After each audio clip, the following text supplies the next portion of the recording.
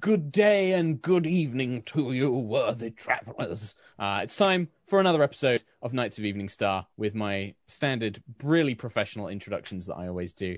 I am your Dungeon Master, Mark Sherlock Humes, and joining me are these handsome, wonderful, kind people. We have the ever-lovely Mika Burton, Anna Prosser, Nate Sharp, and Shady Penguin. Welcome, friends. Welcome. How have you all been? Have you all been well? Well, you know, on the west coast of the United States, we are still in a state of apocalypse. But other than that, yeah, great. I choked on planet fire. That is all. It's just fire and bad over there. I keep forgetting. Yeah. So Portland currently has the worst air quality in the entire world. Mm-hmm. So we're winning. Los Angeles is creeping right behind you. As your winning. Better watch out. As your friendly local asthmatic, I'm in hell.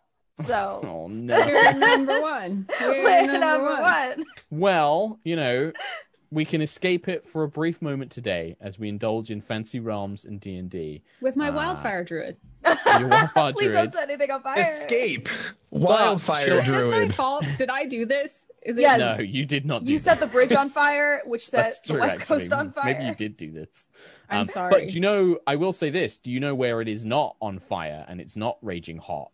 That would be Icewind Dale, which is going to be a big part of D&D Celebration this weekend, starting tomorrow. No, Friday. I keep thinking it's a different day, because technically it is for me. But yeah, Celebration, D&D Celebration. We will be doing a little one-shot on Sunday at 4 p.m. PT. So Knights of Evening Star crew, we will be doing a little pre-recorded one-shot as part of D&D Celebration here on the twitch.tv/D&D channel. And yeah, is it canon? Who knows? I haven't decided yet. I'll decide by Sunday. Oh, no. So we'll see. We'll see what happens. But yeah, we're going to be checking out some locations in Icewind Dale, Rime of the Frost Maiden, which is the brand new modular and adventure. That's out now. Go and check it out. It's really cool. Pun. And that's it. So Shady was like a proper like sympathy, like, yeah, that was a pun. So I genuinely laughed, and then I was going to unmute and go boo, but I actually laughed, so I'm not going to do that.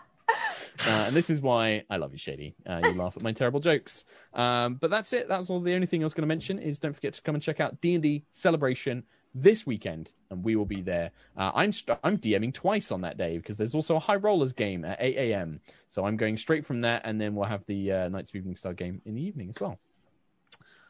With that, shall I recap you on what happened last week, dear friends? Please. And we shall play some Dungeons & Dragons. Nate is got a lot of thinking to do while I do this recap, because we're going to be jumping straight in with Marcel, and also, yeah, he gave me some things to work with this week, so we'll see how it all goes. So, last time on Knights of Evening Star, a formal ball is on the horizon. The Duchess of Arabelle intends to celebrate the party's successes with a tournament and dances in their honor. Whilst waiting for the festivities, the party have gained new allies and made preparations for the upcoming events with dancing lessons and their very own Evening Star mini tournament. At the end of the night, however, Marcel and Blade Captain Alyssa face off, with Alyssa's frustrations at Marcel's lack of respect empowering two very heavy strikes before Marcel can make his counterattack. And that, my dear friends and listeners, is where we are beginning today, in the middle of combat, with Marcel and Alyssa going at it in the middle of Starwatch Keep.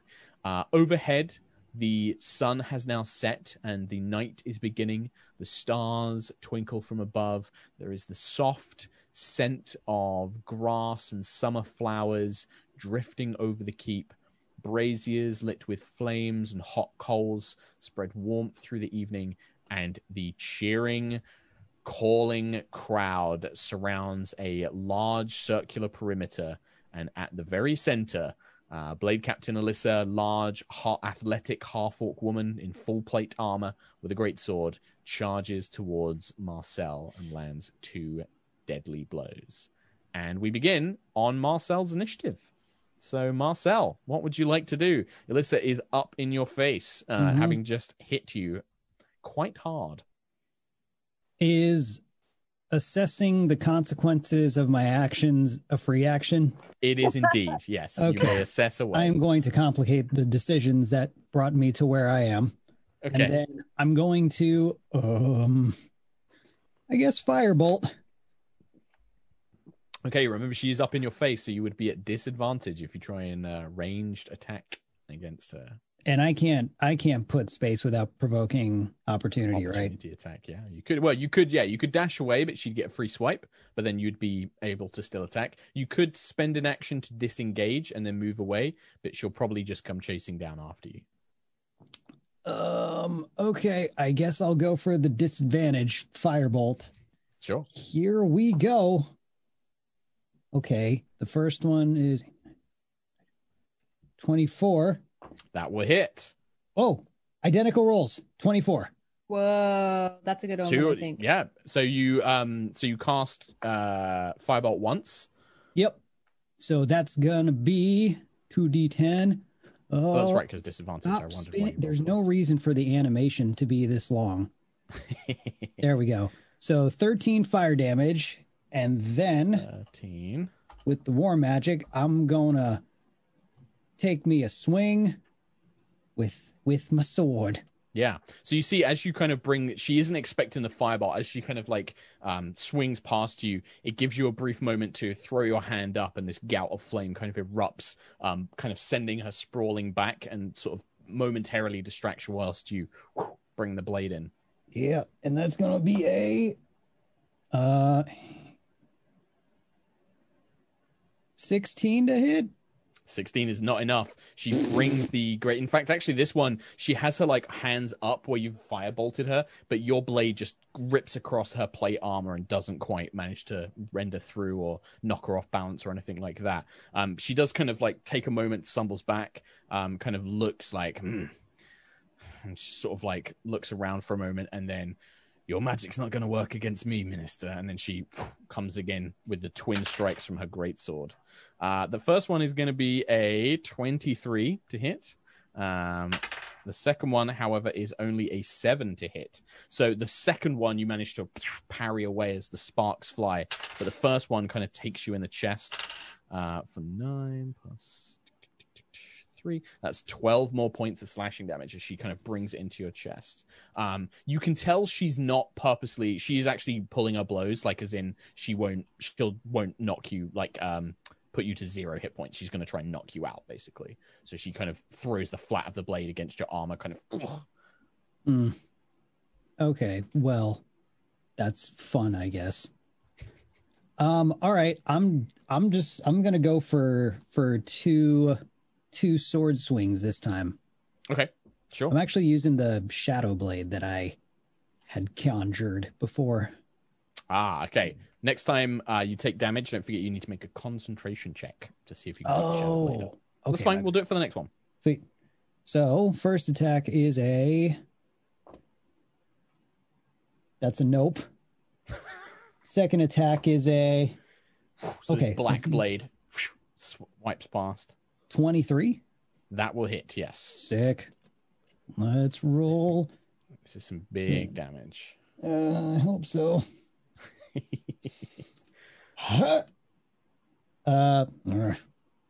9. 9 points. Yep. So when this blade strikes, because does it deal psychic damage, the shadow blade, if I remember? It is. Yeah, I believe so. So as it kind of the blade passes through Alyssa's armor, it just kind of phases through. But as it hits her, you see she like her face twists, her little tusks kind of like grit in her teeth as she's just like and you can see like a little bit of blood sort of trickles out of her nose as this psychic energy washes over her face. The crowd kind of, as Marcel seems to get this, turnaround blow, kind of roars as the battle rages on. What is everybody else, just to check in as we see kind of like a cinematic shot of the other three watching the battle? What's people's expressions? What are you guys focused on? What are you doing? I think that Tarkle would just be kind of just narrow-eyed, just watching. But he has a couple of the kids from the Dueling tournament like hiding behind his cape and like peering out and Peering all out. that. Yeah. I assume they've taken a liking to me, so figured out. Yeah, no, absolutely. Yeah, sure. Yeah, like one of them, a couple of them, a young girl and a young boy, definitely are hiding through the more sort of gory bits. But a couple of the older ones are like properly like, whoa, yeah, as every time like a big blow comes in. What about Agnes? Agnes is more watching the people than the fight. So she's watching like how the audience is reacting and like asking herself whether this is inspiring good morale or perhaps like it's scaring the people. Like she's trying to get a gauge on whether the people like this or not. Sure. Do you want to make an insight check for me? See like what kind of vibe Agnes is picking up from the people around? Ooh, I think my perceptive trait helps with that. You said perception or insight? Insight. Insight. Yeah. Okay. Oh man, only 11. Yeah, this is about reading people, not necessarily spotting things. The vibe that you generally get, it's kind of hard to tell. It's such a big crowd. It's kind of hard to get a real feed on what everybody is. The one thing you notice is people are definitely cheering for Alyssa. You can see that because she's wearing like the tabard of the Purple Dragon Knights, she's Cormyrean. Even though she kind of represents the nobility in the army, people still are really rallying behind her, especially as Marcel seems to be using magic and she's just fighting with brute strength. The people here are like, yeah, come on, Blade Captain, come on, you could do it. Like they're kind of like cheering for that sort of, they see her as their champion kind of thing. Whether they see Marcel as maybe, too noble or too much of an outsider, but they're generally kind of vying for Alyssa. What about Azara? How's Azara kind of feeling about all this? What's she focused on? I'd probably be still reffing just because I know these two have a little bit of history. It's not quite a completely impersonal fight. So I think that the water spirit would still be there kind of patrolling to make sure that, I could see that Alyssa was pulling punches, but Marcel's bringing out magic and stuff. Don't know if it's going to get like serious, if anything needs to be broken up. So really just kind of intently watching the fight, making sure that nothing needs to happen. Sure.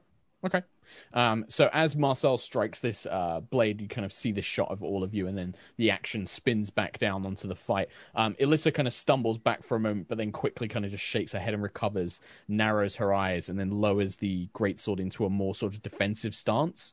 And she slowly just kind of takes a moment. She's actually going to take the dodge action as she kind of weighs up Marcel's attack pattern. And she watches over you. I think that would she say anything? No, I think she would just kind of watch what you do next, Marcel. But yeah, she's going to take the dodge action. So any attacks against her have disadvantage this turn. Okay, then in that case, I'm going to cast Burning Hands. So that is a dex save of 15. Yeah, this is the one thing that dodge action will not help with. So you kind of throw your hand forward and this gout of flame erupts. Yeah, it's a fail. All right. Being clad in the heavy armor, the flames just engulf Alyssa. All right, and that is a total of 10 fire damage. And then that's it. Yeah.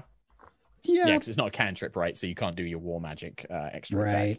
attack. So yeah, the flames engulf Alyssa, and you can see she throws the big wide greatsword blade up in front of her face, but doesn't have any time to dodge. Parts of her long black hair are caught in the fire, and you can see singed and burnt. The kind of smell of slightly, burnt flesh wafts through her hands that are on display. Have got like slight burns on them, and she just grits her teeth. We're not called the Dragon Knights for nothing, Marcel. A little bit of fire is not going to stop me from putting you on the ground. And then she comes back in for an extra 2 swipes. That would be a natural 20, I'm afraid. Nate, the badass line. Oh, no. Out comes the natural 20. So this is going to be not the worst damage on the dice. So 12, 17, 20 points of damage. How's Marcel looking hit points wise? Matt, like a 2.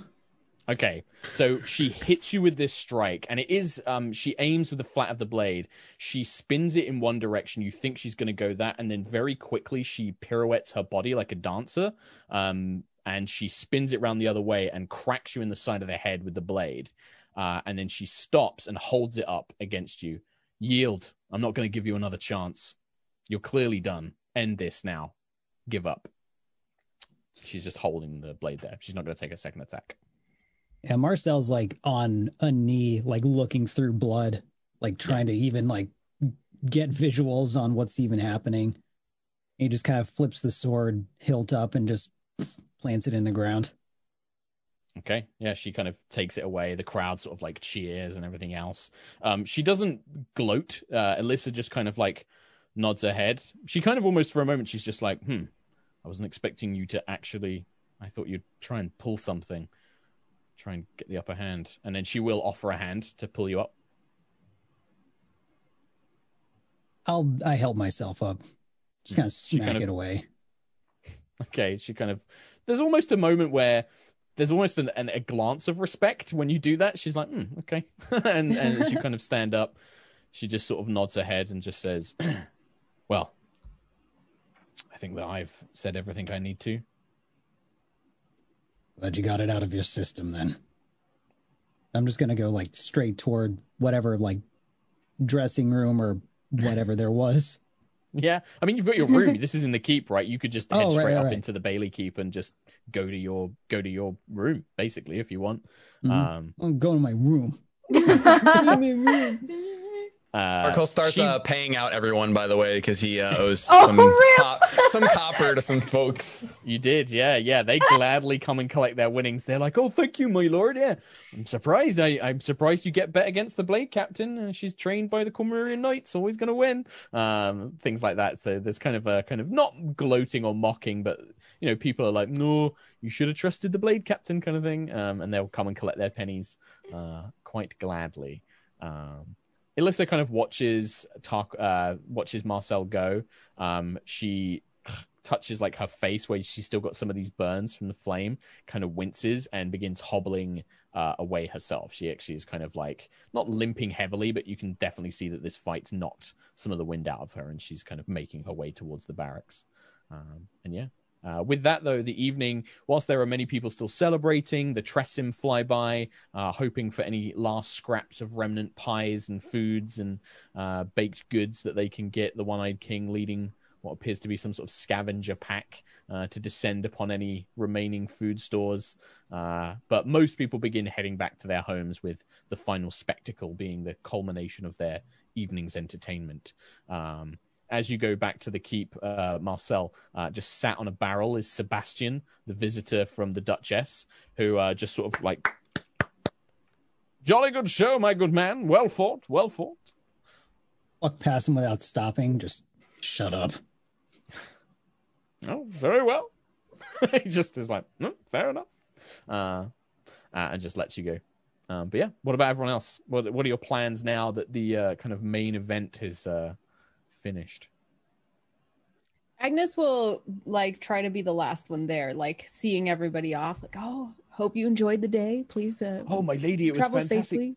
Oh yes, thank you, my lady, it's been wonderful. And yeah, she points out the Royal Air Force to a few of the kids. Yeah, the fucking Tressim flying around. Yeah, for sure. Like the kids like Tressim here aren't a spectacle. Everybody's used to Tressim. I think the one thing that people aren't used to is seeing them all coordinated. So there is kind of like raised eyebrows, and they're just like, "Oh, it must be Lady Crown Silver's magic. She controls animals. That's what it is." There's a lot of sort of like people like, "I hear that she can control all the Tressim in the world. She's the Tressim speaker." There's a lot of sort of like false rumors start circulating that, all the Tressim because of you and stuff like that. She doesn't perpetuate any of those rumors, but she really does not stop anyone from calling her the Tressim Whisperer.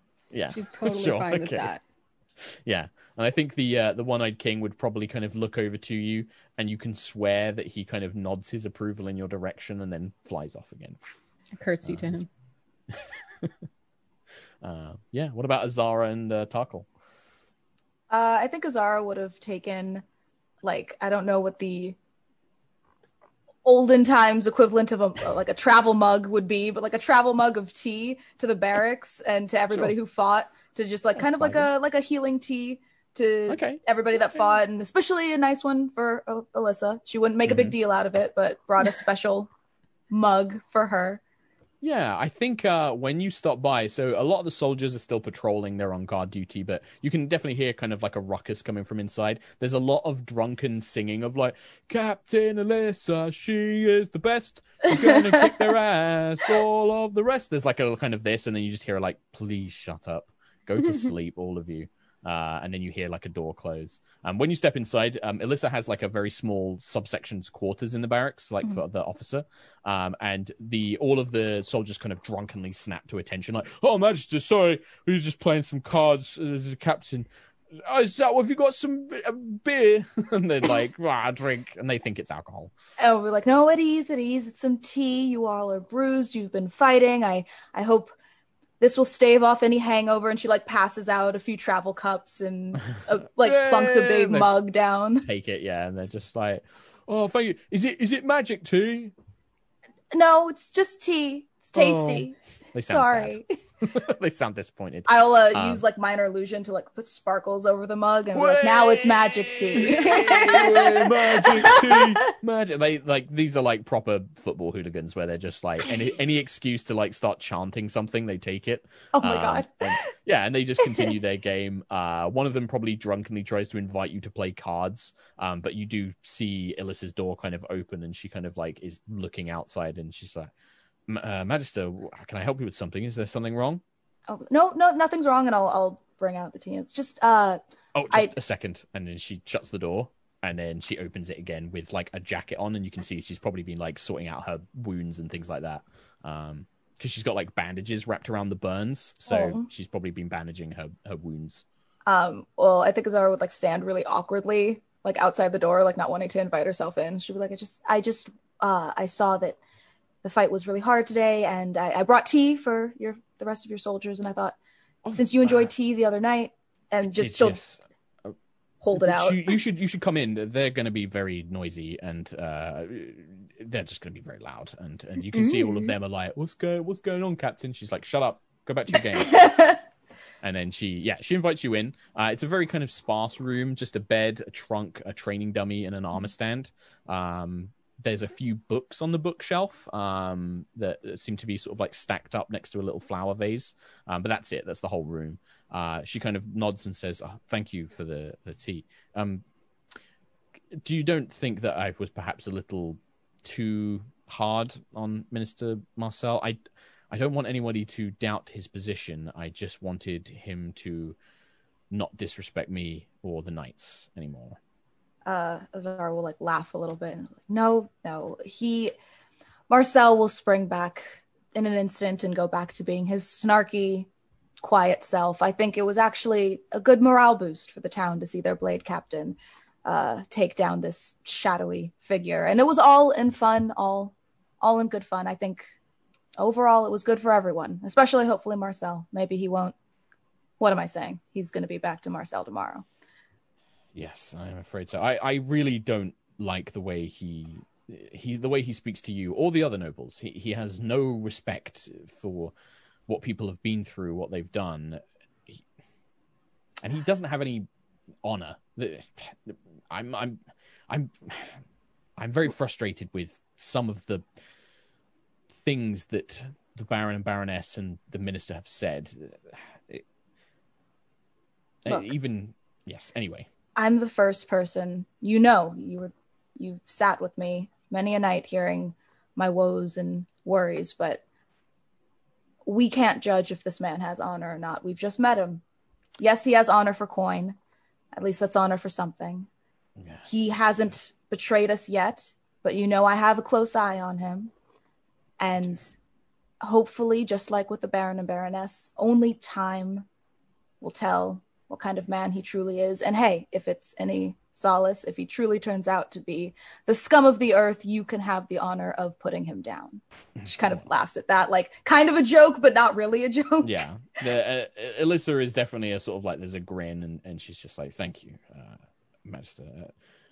It's sometimes hard. Being a knight, we're trained certain things, and mercenaries, they're not seen very favorably. But you're right. I shouldn't judge the minister right away. I should give him a chance. He is a good fighter. There's a difference between being a knight and being a fighter, that's all. But I'm glad that you see things that way. And if he ever disrespects you, I won't stand for it. It's just not proper. A lady such as yourself shouldn't be spoken to in such a manner. Azara like blushes crimson and kind of finds an excuse to leave. She's like, "Oh, and she just is like turns around. She's like, "Thank you for your time," and kind of finishes the conversation quickly before like hurrying off. Like that completely embarrassed her. Yeah, I think like there's a moment. There's like if as Azara leaves, if this were a movie, we'd see like a lingering shot on Alyssa. There's like a moment of confusion of like, oh my god, have I done something wrong? And then there's almost a moment of like, or was there something else to that? There's this kind of confusion of like, not sure if done wrong or done good. And then she just kind of turns back and starts like bandaging her arms and things like that again, and goes back to it. What about Tarkal? Anything from Tarkal this evening? I think he would have like tried to, before the kids left, like encourage everyone to kind of like clean up any of the crap that people had left around during all the partying. Yeah. Just like, not leaving stuff on our town's floor and stuff, just gathering it all in the bins. And then probably just waiting around till everyone's gone. Yeah. I think if you and it sounds like you and Agnes are like the last two. Basically, everyone leaves the keep. Most of it's taken place in the keep, so the keep itself isn't too messy. And with your kind of suggestions, people are kind of aware. They pick up things that they've dropped. They clear up empty, flagons and bottles and things like that, taking them with them. But people seem to kind of respect you and Agnes enough that they'd listen. You and Agnes are the only ones left. You do hear a little voice coming from near your shoulder, which you just hear as a like, "Oh, hey, that fight was a wee bit good, eh? That half-orc woman, she knows how to swing a sword or two. The little fella, though, he shouldn't have given up that first strike. I would have been right in there, gotten in her eyes. That's what I would have done." Tarkal just like looks. He's invisible, right? He's not. I can't see him. Yeah, he's invisible. Yeah, you can't see him. That's all. I think he just clears his throat and doesn't say anything. Oh, all right. Don't have a conversation then. Fine. I'll just be quiet, I suppose. And then you just hear like a little flapping of wings disappear. Agnes, you probably look at like Tarkal, like looks like he's talking to himself. What was that, brother? Nothing. It's kind of a long story. It's fine. It's nothing. Marcel starts talking to himself. Now everyone's talking to themselves, and she just kind of walks off. Yeah. I think that, no other particular things of note happen in the evening. You will have a lovely long rest in your beds. And so continues another week or so in Evening Star of preparations are made, work continues on the keep. But after about sort of 10 days, there is some good news in that Dusk informs you all, along with Dagmar Iron Eyes, your mason. My good lords and ladies, we have some excellent news. 2 of your projects have been completed, along with repairs to some of the properties in the village. And to we're still working on the inn at the moment. That's going to take a little bit longer, and the keep's walls will take some time. But I am very pleased to announce that Majda Azara, your tower renovations have been completed. We have formally constructed a library. Would you like me to give you a brief tour, all of you, of the new library? I'd love one. Of course, yes, of course. Anybody else that wishes to join, it will be available to all of you. He leads anybody who wants to go to the tower. Previously, go on. I'll go. Yeah. Anybody who wants to come.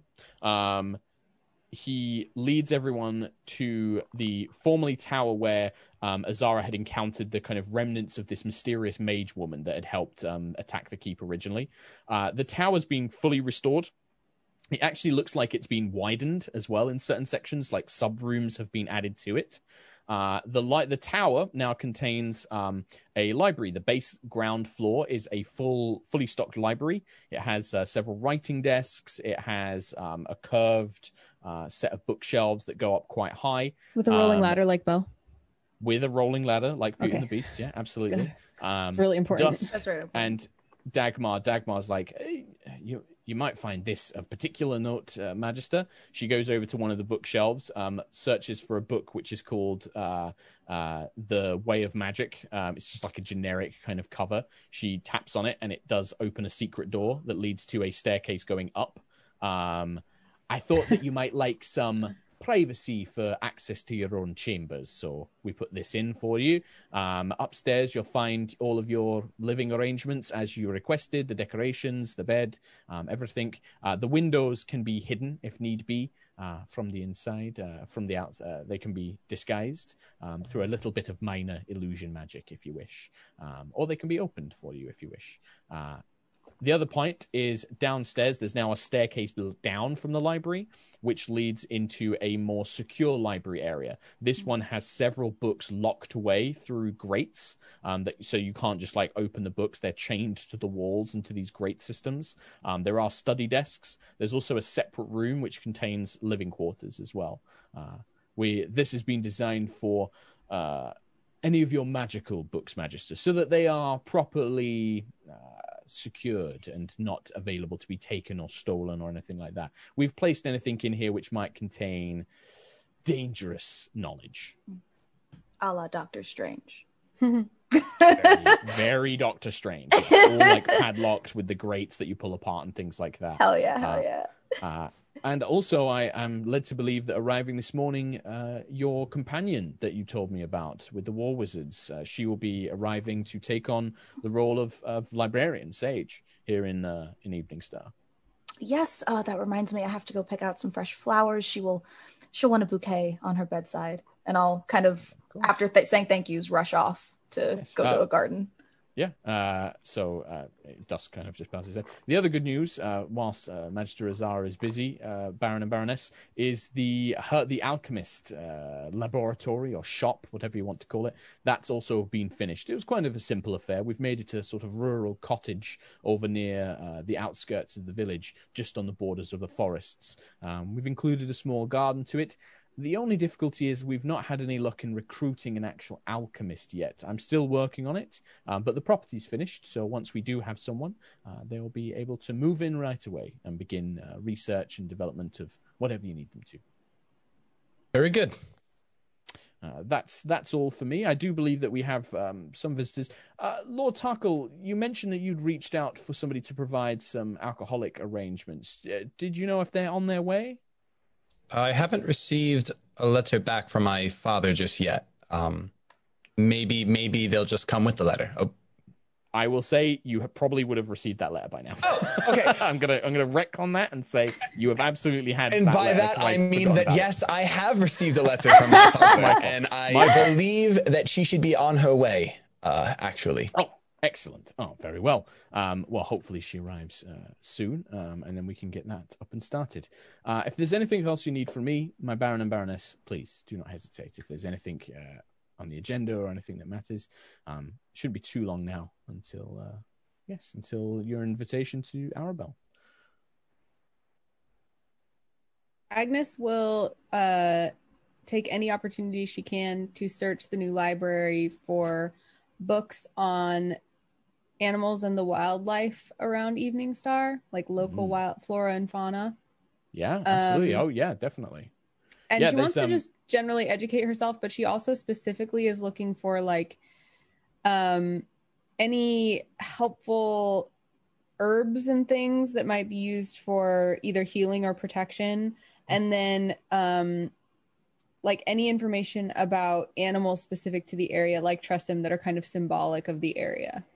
Yeah, I think that there's definitely going to be, there's definitely lots of books about sort of local flora, fauna, crops, that sort of thing. The people of Evening Star, especially the folks of Cormyr that live out in the country, tend to be quite well connected to the earth. And yeah, there's a lot of like descriptions on the different types of flowers, their benefits, weeds that have medicinal benefits. Yeah, you can find stuff like that quite easily. It will take you some time to study, but it's very readily available. In terms of creatures, the countryside of Cormyr is full, of course, of all your usual kind of beasts that wander around anywhere in the realms. But, common things like monsters or more magical beasts, there are lots of, not necessarily like scientific studies, but there are lots of fables and storybooks, but a lot of them seem to be based in a mixture of history as well. There are tales about immortal deer that roam through the Kingswood. There are tales of griffins, unusually large and powerful griffins that live in the mountains north of Evening Star. And it's said that, if you capture the feathers of these griffins, they become the components of magical wands and scepters for the war wizards. Has anyone ever tamed a griffin? There are reports. You find some kind of not necessarily like rearing books, but there are stories of a knight a Cormyrean knight who tamed a griffin and fought atop it in many of the wars and battles that Cormyr has fought through. I need one so that I can lead the Tressum force. Right. Yeah, that's okay. Yep, that becomes Agnes's new dream. To find and raise a griffin. Yes. Sure. Okay. Yeah, you can begin pouring through these books and learning everything you can about griffins for sure. Great. Also, so the objective of this like herbology study is that Agnes wants to be especially equipped in this area if somebody needs help with like maybe a medicine check or something. Mm-hmm. So is over time, if she studies in the library multiple times, can there be like some sort of advantage she gets on medicine checks or something like that? Yeah. Are you proficient in medicine already? I don't think so. Let me check. No. So that would be a perfect example. Yeah. So this is the kind of perfect example of over the next few weeks, you'd have to spend a little bit of money, but you can basically spend all of your time researching it, buying things to experiment with, kind of practicing in the alchemy shop, and you can become proficient in the medicine skill, and then you'd be able to use that. That'd be a proficiency you can gain. I'll work out how much money that'll be because there are some rules for it in Xanathar's guide. But yeah, you can definitely do that. It's going to take you some time, but for sure, yeah, 100%. Cool. Awesome. Cool. So in the library, I'm splitting my time between griffin research and medicine herbs. Okay. Yeah. So that means that it will take a little bit longer to learn medicine because you're going to split your time. But yeah. It's worth it. Okay. Yeah. Cool. Marcel Tarkal. Anything. Tarkal. Marcel, do you want to go first or so you unmute? I'm probably just like out doing whatever solo brooding I do during the day as usual. Yeah, perfect. Okay, nice. So just brooding away, and then anything from Tarkal? Yeah, I just want to speak to Dusk about the letter that I received from my father. Like, basically, whenever I got it, I would have informed him about. How do you pronounce her name? Hulda. So then their name is Hulda. It's weird. They go by she, him, they. Like Hulda's weird. Like Hulda's like this mysterious person. You know that they're a furbolg. They're not a human. They're not an elf. They are a furbolg. Okay. They are a bit of a mystery in the Kingswood in that they just sort of roam around brewing this really powerful beer and powerful cider, and they sell it, by jugs. Like they sell like 2 or 3 jugs at a time. People love it. They go mad for it. But also, if people are sick, they call on Hulda, like to make, medicines and things like that. But yeah, Hulda's weird. So my dad referenced them. Like, is he just ignorant or like? Yeah, no. You would have always like known Hulda as just like he would say, oh yeah, she's doing this or like she's doing that. But then you've also met people that are like, oh yeah, he's a great guy. I love Hulda. Like people, and Hulda never corrects them. They're just like, yep, sure. I'm whatever. That's awesome. So yeah, Hulda's very chill. But yeah, Dusk. If you want to speak to him privately, you can do. You can just grab. Yeah, I'll just grab Dusk privately. Of course. How can I help, Baron? So my father wrote back to me, and Hulda from the woods made a very good drink back in my time there, known as the Foggy Wood, and they should be heading over to Evening Star, but they probably don't want to live inside of Evening Star. Maybe we could set them up with a place on the outskirts. Certainly.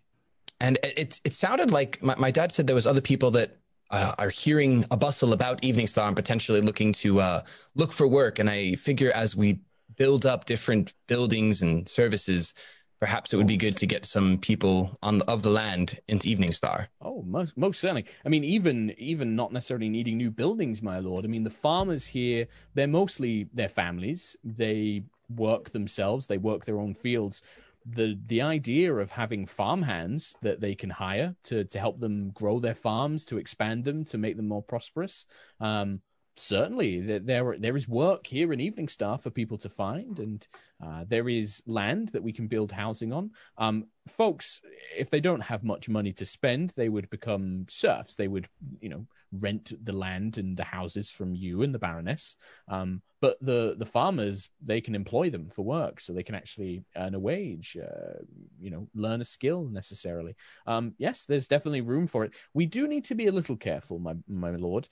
If we grow too quickly without the proper infrastructures and supply lines in place, that could become difficult. But we can definitely take on some new people for now, for certain. Absolutely. I can start spreading the word if you like. Yeah, that would be great. Just keep an eye out for basically anyone coming from the Kingswood. The only other thing that my father had mentioned as well is that he said beasts have been getting a bit more aggressive in the wood.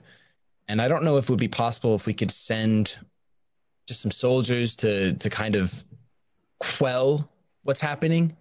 That is possible, my lord, but I'm afraid that is out of both mine and your jurisdiction. You would need to speak with the Minister of Arms, Mr. Marcel. It technically falls under his obligations to provide troops. It is, I will say, politically uncommon for us to send our troops out of our own lands, but that is yours and the Baroness's and the Minister's decision to make. It is possible, but I cannot authorize it. Above game, how many more days is it going to be until something important? Is there enough time for Tarkle to literally go to the woods, like super quick, kill things, and then come back, like even if it's not RP'd? Yeah, potentially. Yeah, if you basically want to say that like Tarkle is going to start going into the woods to try and help cull these beasts. Yeah, we can say that that's something you're doing in your downtime, basically, like in between all of these other days. Okay, cool. All right. Well, with all of this, I think that later on in the day, a couple of new arrivals arrive. The first is, and she comes before all of you. Dusk brings you all down into the main throne room of the keep, and she presents herself to you. Before you is a probably around sort of 18, 19-year-old human girl. She has twin brown braids that kind of fall down in front of her gray and pastel pink robes. But most striking of all, she has golden eyes. Like her eyes aren't just, brown or yellow. They are sparkling gold eyes. Like her irises are sparkling gold. She wears a pair of spectacles, carries a lot of books. And when she sees Azara, she goes bright red and barely can speak. But she does introduce herself. She leans forward and she's like, hello, my lord and lady, Sarah Lee Bosong. I've been sent from the War Wizard Academy to serve as your sage, Magister Azara. And she kind of like bobs her head down and sort of like takes her glasses off and rubs them awkwardly and puts them back on. It's wonderful to see you again, Magister. Seeing her blushy and bubbling and knowing that this is just like her favorite little like teacher's pet, she just runs and like envelops her in a hug and she's like, Sally, my little turtle dove, and like hugs her tight and like it's like, I missed you so much. I'm so happy you're here. She goes stiff and is just like in that, like, oh my God, and then hugs back, but it's kind of like, just sort of doesn't speak when you do this. But she eventually composes herself and it's just like, and she bows very deeply, curtsies wide for the Baron and Baroness, just like, I'm very honored that you've elected to bring me here to Evening Star to be your scribe and sage. Thank you for this opportunity. I kind of like look at the Baron and Baroness, like say something nice. Oh, we're here? Great. Yeah, she's being presented to all of you, basically. It's come and meet this new member of your village that has a skill that you can use. Azara, or Agnes is who I am, not Azara. Agnes is, the reason she didn't say anything is she's clearly like marveling at Sarah Lee's eyes. She thinks they're so cool. But she's like, of course, welcome, Sarah Lee, to our land of Evening Star. We're so pleased to have someone of your skill and dedication. And I know Azara will be very pleased to have you. Oh, I'm just a researcher and a scribe, my lady. I'm not a war wizard or powerful magister like a Magister Azara is, like Lady Azara is.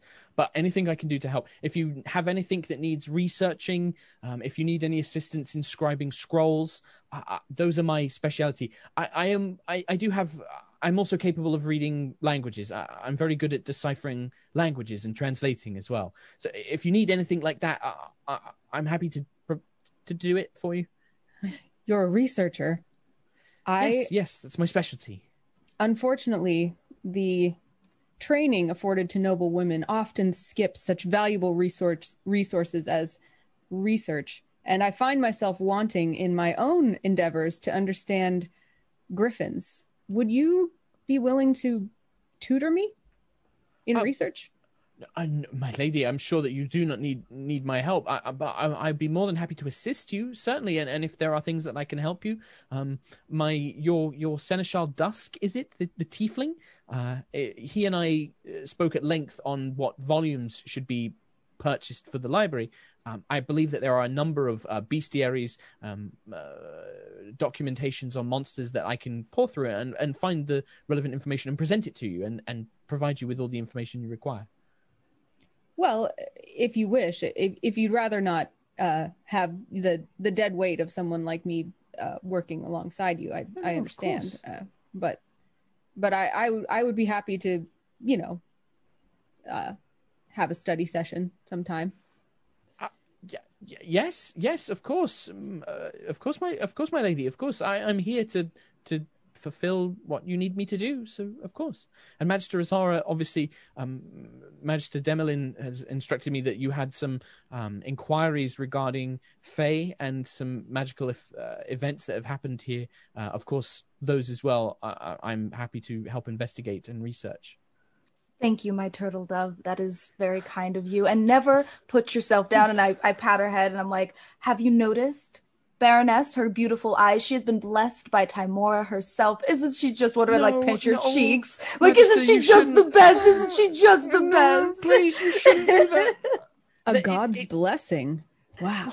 No.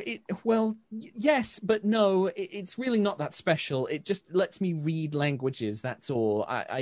They look pretty, but they really don't mean anything. I have no talent for magic. Just reading, really. Have you met Timora? No, nothing of the sort. I'm no priest or priestess or anything like that, but just something in my blood supposedly is connected to Timora. A blessing to one of my ancestors long ago, maybe. But it just gives me these eyes. Remarkable. Thank you. This is too much.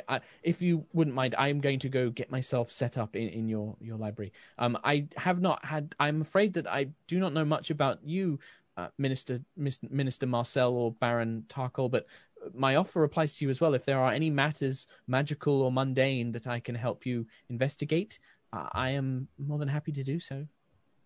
So at this point, well, Marcel probably hasn't actually been here for the whole meeting, but is rather just kind of walking by in passing at that just point. Like, yeah. He just kind of looks and is charmed. I'm sure I'll be in touch if I need anything. Charmed. She's terrified of you. Walks out. Yeah. Don't be too scared of him. Welcome to Evening Star. Thank you, Baron Crown Silver. Yes, thank you very much. It's wonderful. I love the village. The people have been very kind already. They're quite boisterous. There was a young man, Aaron, I think his name, who helped guide me in. Azara immediately sighs at that. Very interesting young man. Yes, watch out for him. He's easily infatuated with pretty young ladies such as yourself, and she can't stop. She's just so happy she's here. She didn't say anything to me. She just seems really sad. Anyway, I must get on with my work. There's research to be done, and I need to get settled. So, but I will be around if you need me. And she makes her way off to the tower. Quick question, Mr. Yes. Sir DM above game. Since she can do research and we have those magical books, is it possible, kind of like being able to be proficient at medicine, that Sarah Lee could research like sorcerer level healing? Just if Azara seemed interested in like wanting to be a little more multi-classed. Interesting. So I think that she could certainly try and create some scrolls that you would be able to use, but they would be probably limited. She probably wouldn't be able to teach you any healing magic without the way that sorcerers work, because it's all from your bloodline, your magic. Right. You need to have that connection. So because you're not a divine sorcerer, you don't necessarily have that. But that isn't to say that she could try and help you develop a spell that somehow uses lightning, like maybe a very crude form of revivify, which is like like you literally restart someone's heart or something like that. We could try and look into something like that, like create a new spell that you could use. Even scrolls, like one-time usage, Skyrim-esque type thing would be dope. Just I feel like the first assignment would be something to help multi-class or magic a little bit. Sure, absolutely. Sounds good. If there are no other plans, you also have a second visitor during this day. Later in the afternoon, near nightfall, Dusk arrives. Especially, he aims to catch Tarkle. My lord, Baron, I believe that your guest from the Kingswood has arrived. The Furbolg that you mentioned. Oh, Hulda, yeah, Hulda, right? Hulda. You've heard it called both. You've heard them called both things. Okay. They are outside. They seem to be infatuated with a species of mushroom growing on the keep's walls. I will try and fetch them in if you wish to grab the Baroness and maybe the Magister. I'm sure Minister Marcel is not interested, but it would be nice if he was there. I'll let him know that Hilda brews a mighty fine spirit. Maybe that'll catch his interest. And they are definitely carrying some with them, for certain. And Dusk kind of rushes off. If you guys will gather up, he returns later with a... So Hulda is light grey skin, very tall but very slender. Pastel blue and green dreadlocks. Their skin has patches of bark and moss all over it. And they are kind of hunched. They carry like a big long staff hanging from which are several gourds. They have a large backpack which is stuffed full of things. Pots and pans, potion bottles, rabbit hides, just everything piled off on this backpack. And when they kind of come in, they're busy looking around at the stone walls. They don't bow or curtsy. They kind of look around. They look... Oh, well, my apologies there, my lovely nobles. I'm sorry I got a bit distracted there, looking around your lovely keep. Did you know you have a lovely particular breed of Mycelium morte growing on your walls? I think Tarkle would get up, like, once Hulda was in and, like, go to give them a hug. Oh, yes. Hello there, young Tarkle. Oh, wonderful to see you. They kind of wrap these big, spindly arms around you, and Hulda smells of mold and grass and bushes and trees and acorns. So like home for Tarkle. They smell like home. Oh, it's so good to see you. So lovely to see you as well, my good boy. Oh, wonderful. No, I'm sorry, I forget. You're a baron now, eh? A proper baron in these lands. Oh, where are my manners? Oh, and what lovely company you seem to be keeping, eh? Oh, brilliant. And he kind of just bows his head. I take their hand. Meet you.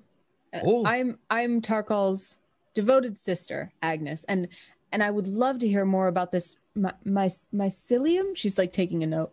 Yes, Mycelium morte. It's a particularly dangerous breed of mushroom. You must be very careful with it. If it gets into the lungs, it can cause quite a nasty, fatal breakdown of the heart. So very dangerous. Dangerous. I'll keep an eye on that. But yes, I am told that. I've brought a bit of me brew. I'm told that you need some lovely drinks here in the town, and yes, and your fellow, the tiefling fellow, he mentioned that well, you've got a lovely little cottage on the edge of the woods for an herbalist or an alchemist, maybe. Yes, yeah. Oh, that would be perfect. Yeah, you can take yourself up on that if you choose to stay in Evening Star. Oh, well, only if you would have me, I reckon. I'm happy to provide my knowledge of potions and brews and beers and ciders, if you like. Yes, more than welcome. I'm Do you guys want especially- to try? Do you guys want to try some of the foggy wood? It's yes, Hulda's no, specialty. I've got some right here, my boy. Oh, I've got the special one just for you. And he brings out like little wooden cups that he has in his bag, or they have in their bag. They set them out there. These little misshapen, they look like giant acorn cups, like the bottom of an acorn, but they're huge. And he sets out 4 of them. And from this very old, dusky, like jug with a big cork, he kind of like they pull it up and like, oh, yes. That's the good stuff. And he pours through it. He pours these cups out, or they pour it out, and then he slings it over their shoulder. Yes. Very good, very good. Tarkle extremely excitingly just starts drinking. Oh yeah, like, this is like the first feeling of home for him. So he's definitely loving this.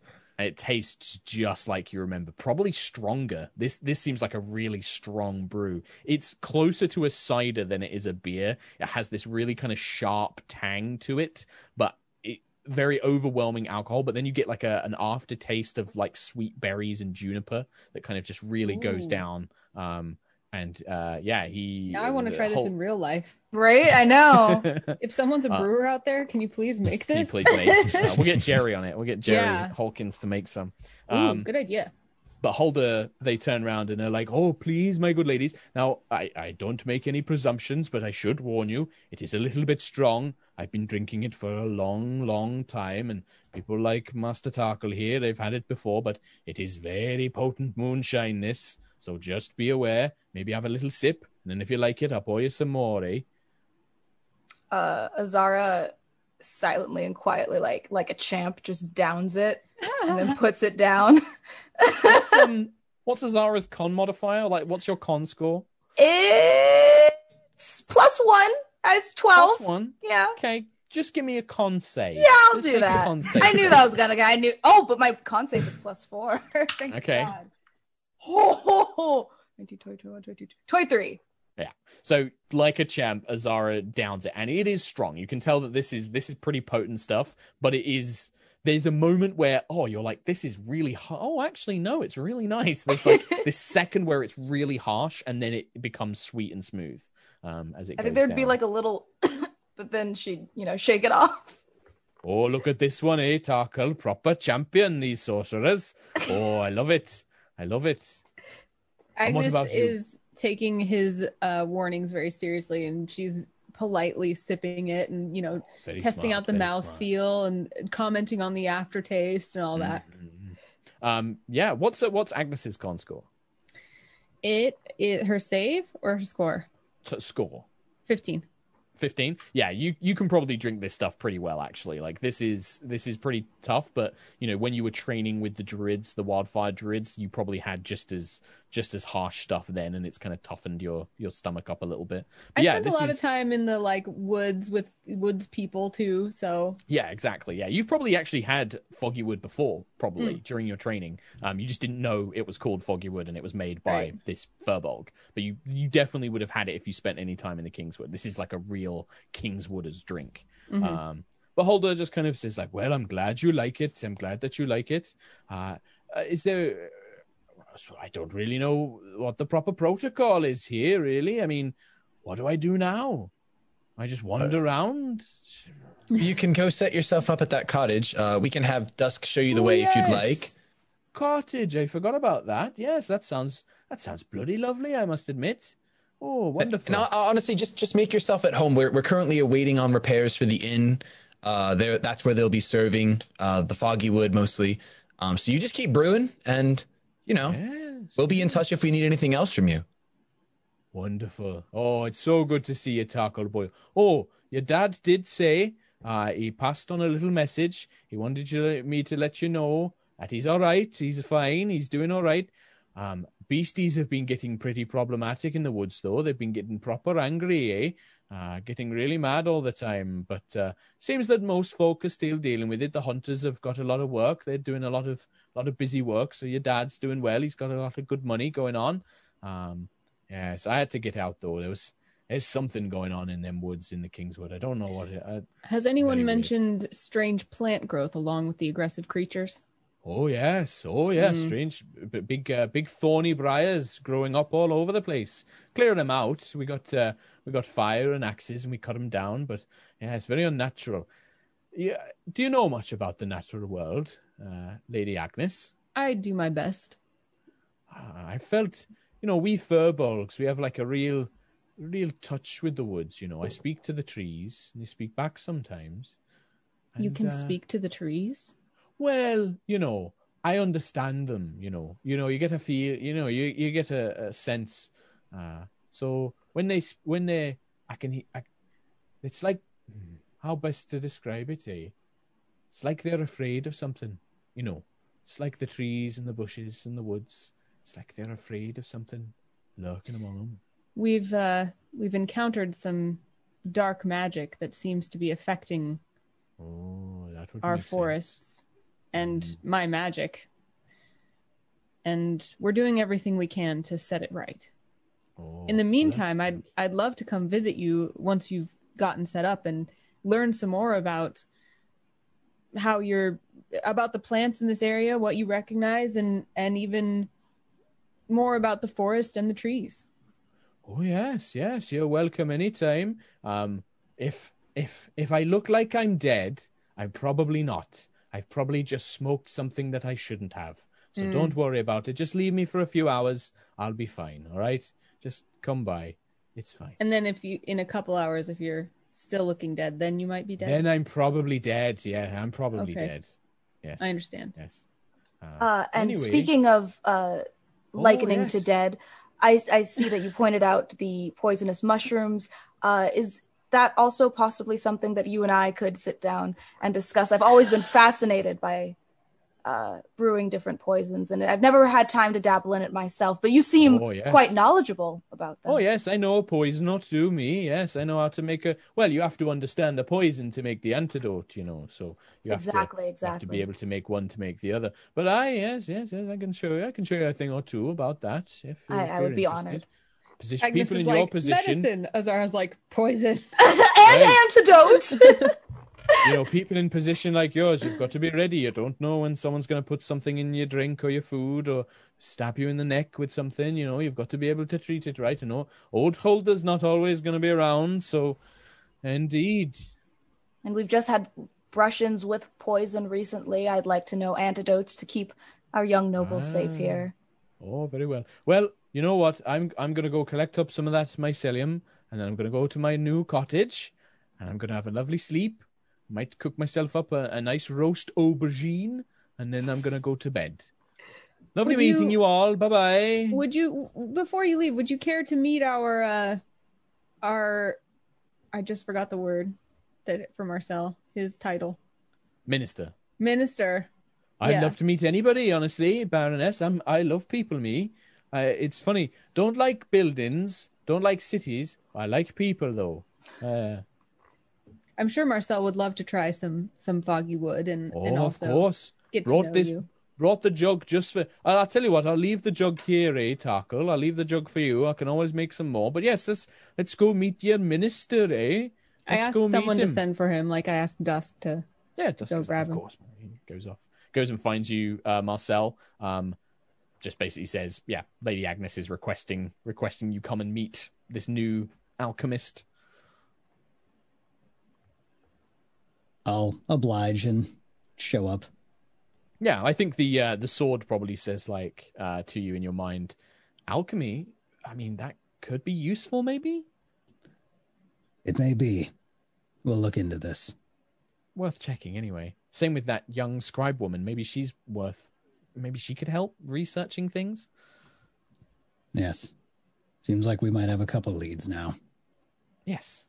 So you kind of make your way downstairs, and Marcel, you see this 6 foot tall, skinny, blue and green dreadlocks, grey-skinned furbolg, kind of hunched over. And as he sees you, he's like, "Hello, boyo. Would you like to try some nice booze?" He looks at it through his face mask. And then he like reaches into his pocket and he pulls out like a multi-joint straw. Just kind of like Very clever. Very clever. Got to keep that mouth covered. You don't want to be inhaling any mushrooms, I reckon. There's a lot of them around here. Yes, weak lungs. And he'll get. I've got a brew for that, by the way. If you've got weak lungs, I've got a good brew. Helps clear them out of any malaise. No, the mask works perfectly fine. Are you sure? You do look a bit sickly. You're not feeling. Are you feeling all right there, boyo? He just goes for a little sip, and it just kind of like the straw like joints around the top of the mask, like a little swirly bit. Like, yeah. The Lucky Charms swirly straw. Anybody who tries to get a glimpse under Marcel's mask, you can't. It's just so well covered, and the straw goes straight in.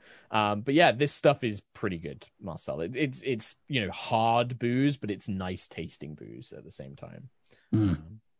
And you're a merc. I'm pretty sure that you would be pretty comfortable drinking some hard stuff.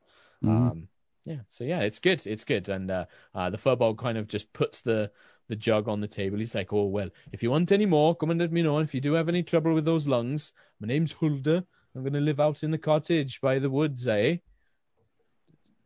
Hulda. Marcel. It's a pleasure. Oh, good to meet you, Marcel. Always like knowing a name. Normally, I just call people boyo or lass, but names are nice too, I reckon.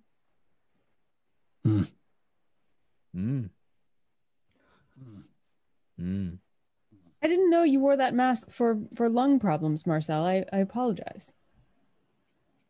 No apology needed. The air is unhealthy. Better to play it safe. It's very true. It's very true. All those mushrooms around. It's not a good thing for your lungs. You should be careful, Tarkle, all right? Anyway, I'll leave this with you.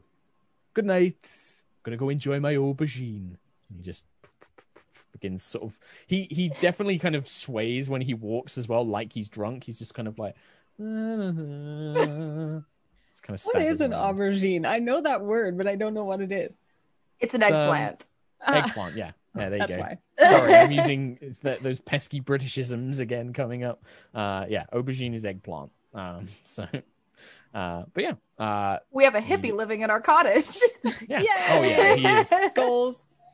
And anybody from the great country of Wales, I am so sorry for butchering your accent. I'm sorry. So if you were wondering what that weird Irish Jamaican voice was, it was my attempt at Welsh. Oh my god, can you please speak Welsh with like all of those consonants? Oh no, I can't know. Like their actual language. No. We've we've got a very lovely Welsh chap that I know very well, Dafydd, and when he speaks Welsh, it's like just an elf speaking to me. I'm just like, I don't understand. This is so hard to understand what you're saying. So complicated. But anyway, bless the Welsh. That's my Prosser heritage, by the way. Oh, is it? Prosser is Welsh. Yeah. Oh. I'll need to try and learn some so I can wish you like a. I don't know Welsh any of day. it. Anyway, so yeah, you guys are left for another evening. One thing I think Marcel and Agnes would notice, you see the jug of the foggy wood. It's just sitting there for a moment, and then it kind of rocks back and forth for a minute. And you hear like splashing, and then it rocks again. I look in the jug for a small frog or something. No, there's nothing in there. But you do, as you kind of peer in, you do hear a kind of... You swear you can hear a tiny voice like, "Oh, fuck, that's strong." Is there someone there in the jug? No. She looks at Azara. Fuck. The jug wobbles, and you feel something fly up past you, Agnes. Like... There's like a spray. Yeah, it's like something like flew out of the jug, like a bug or something. If she like motioned to me, would I have seen this now? You probably see the jug rock, and you kind of see a bit of Agnes's hair like flick to the side as something. It wasn't me. I'm not sure. Well, there's a lot of things I need to talk about right now. And Twig. You see, or something kind of like slaps into Tarkle's face, and then sort of, and you feel a very drunken sprite slap into you, Tarkle. Can you make yourself visible? Okay, sure. And you see, appearing from invisibility, a tiny red-headed sprite wearing acorn armor with a little needle sword and a little short bow, and a little like rabbit foot pouch slung over his shoulder, buzzing in the air next to Tarkle, and he looks very drunk. Tarkle, why didn't you let us know we had another guest? Well, truthfully, at first I thought I was dreaming when he came into my room, and I'm not here. None of you can see me. I'm invisible. Twig, it's fine. It's fine. I'm introducing you. I'm supposed to be hidden, Tarkle. Well, they told me that I've got to be quiet. Well, I'm telling you, you can introduce yourself. These are my friends. These are my confidants. We trust them. Right. Why would he need to keep his identity a secret, Tarkle? Because they told me to. Who told you to? He hasn't really told me much, Agnes, if I'm honest. You just let a stranger hang out in our keep and say that he needed to be a secret? I flew in through his window, you silly woman. You didn't tell us about an invader to the keep?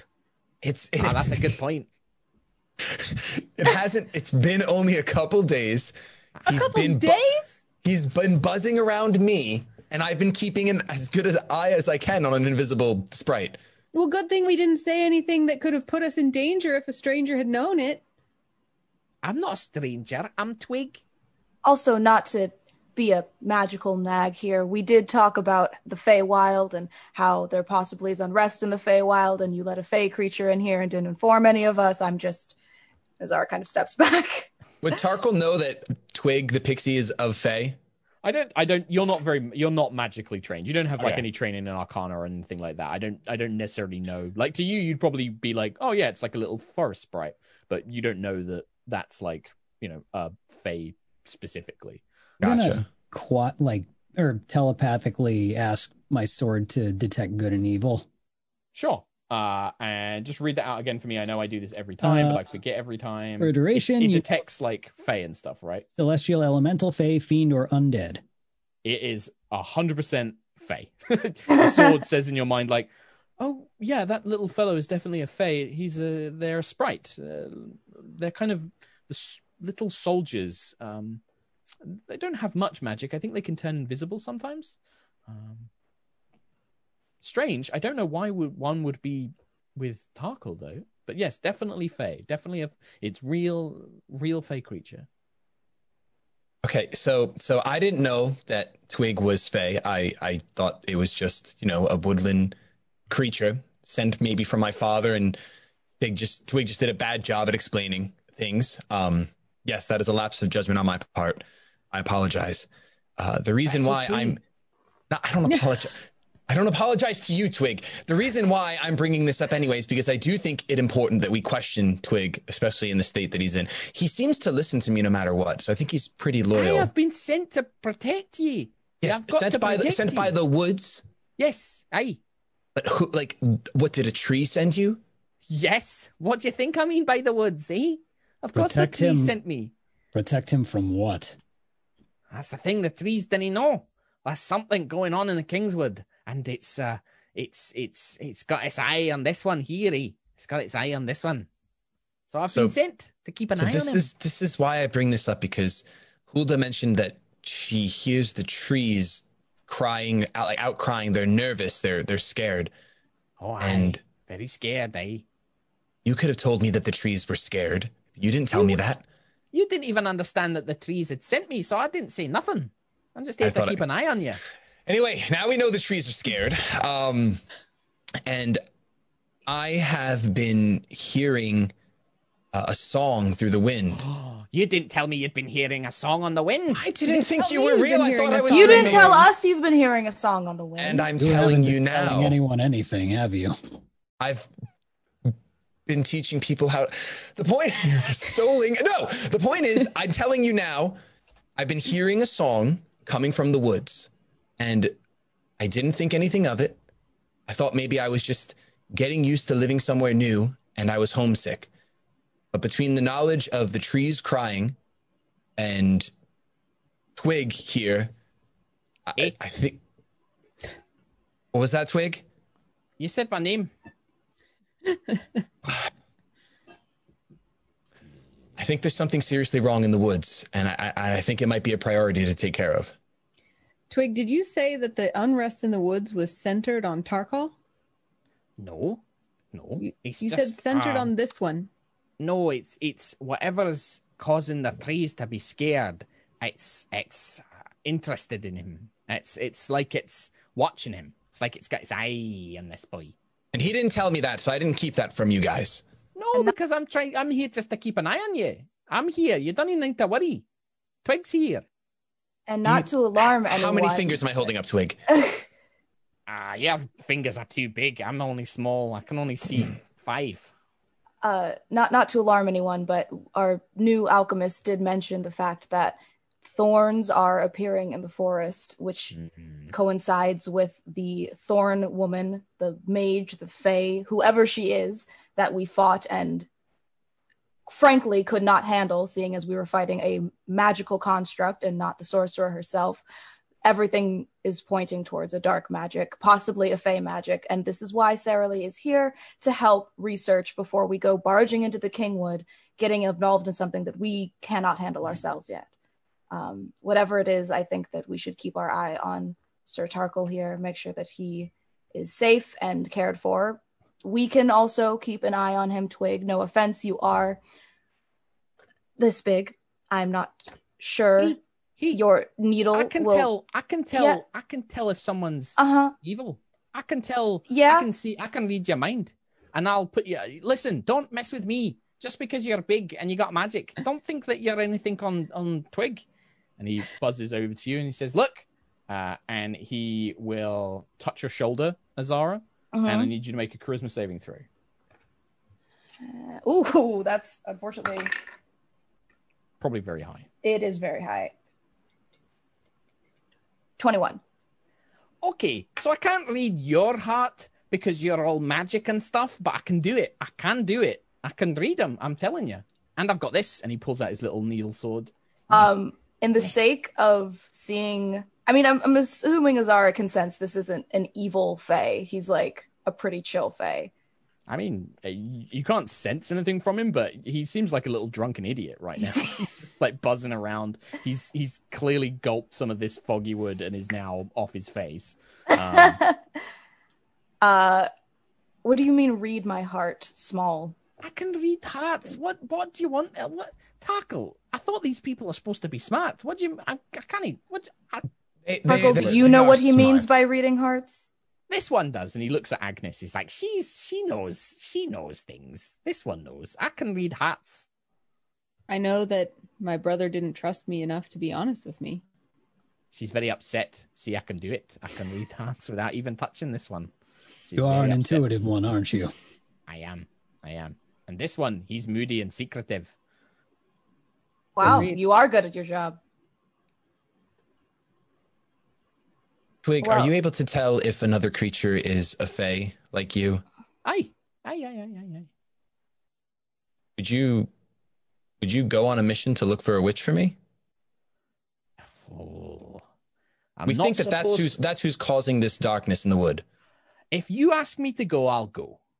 I'm not supposed to leave you, but my orders were to look after you and do what you tell me. So if you tell me to go and look for this witch, I will go and look for her.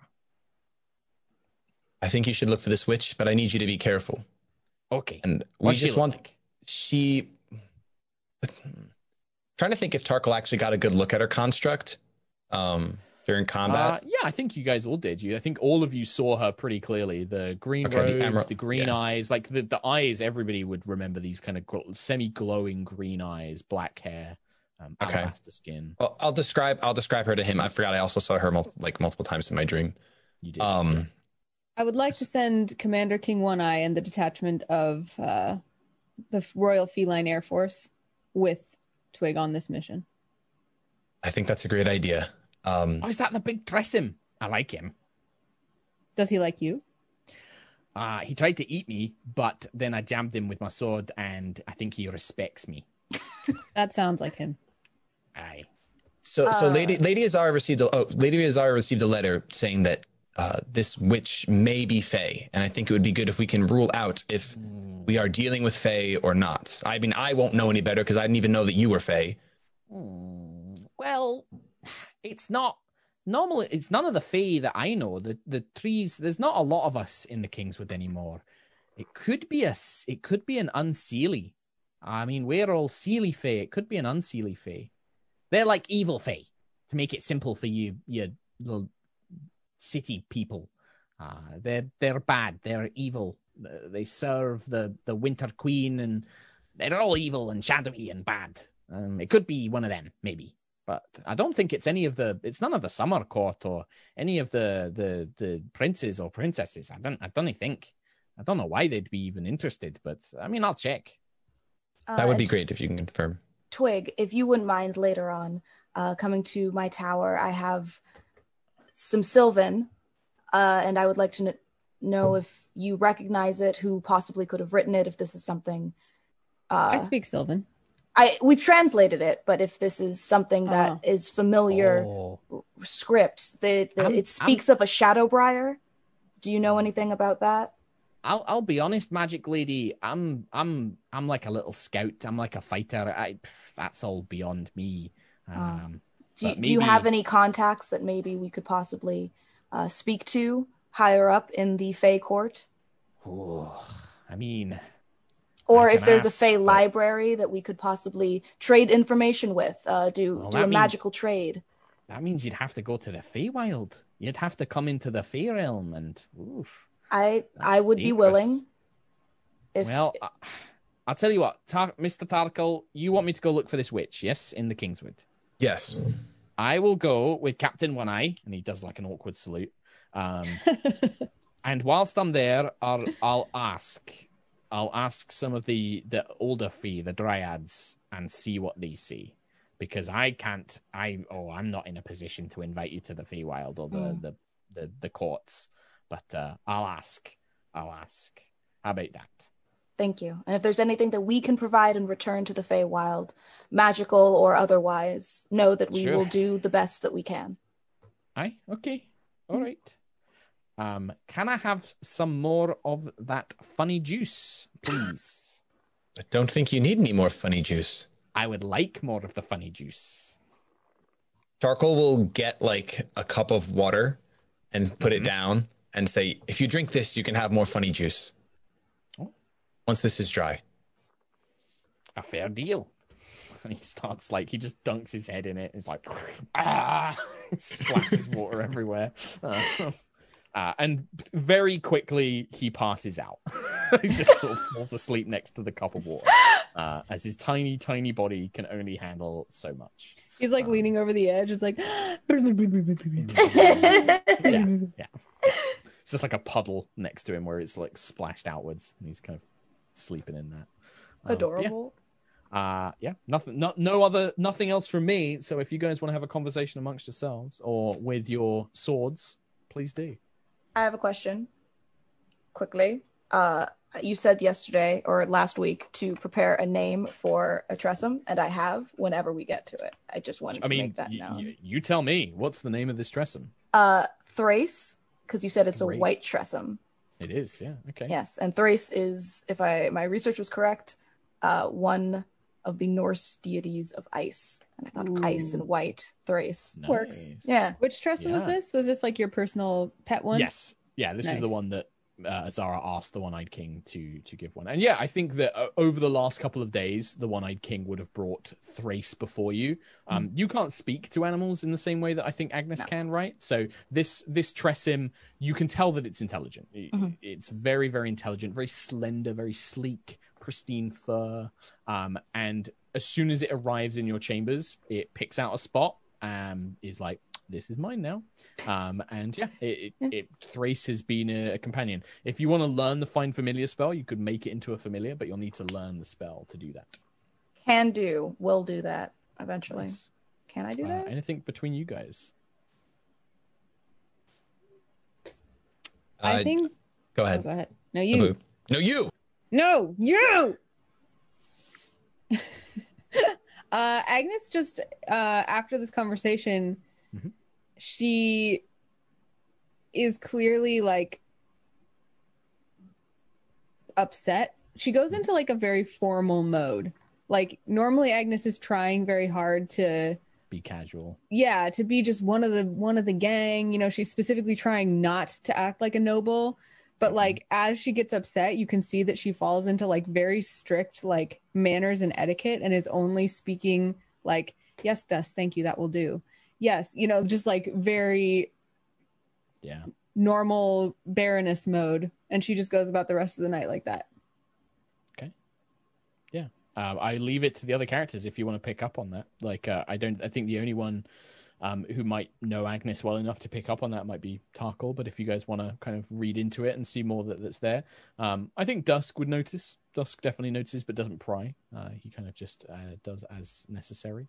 Maybe checks in on you more than he normally would. I think Dusk might just kind of stop by in the evening and just sort of be like, is everything all right, my lady? Is there anything I can do for you? Anything that you wish to discuss or before tomorrow? I have concerns about the security of the keep. Understandable. I am curious if there may be more secure ways we can protect the walls. I was going to speak to Azara about it tomorrow, but if you have any ideas of locals who may be experts in warding, that might be something that could help. It's definitely something that I can investigate. I think Magister Azara will definitely be the right person to speak to, but I can put some inquiries in. I must admit that normally one does not need to worry too much about invisible fey creatures coming into the keep, but I will definitely do my best. I'm sorry that I didn't notice that Baron Tarkle had gained this aid, shall we call him. Difficult for any of us to know. It's not your fault. I didn't notice either. He clearly wished to keep it to himself, which surprises me.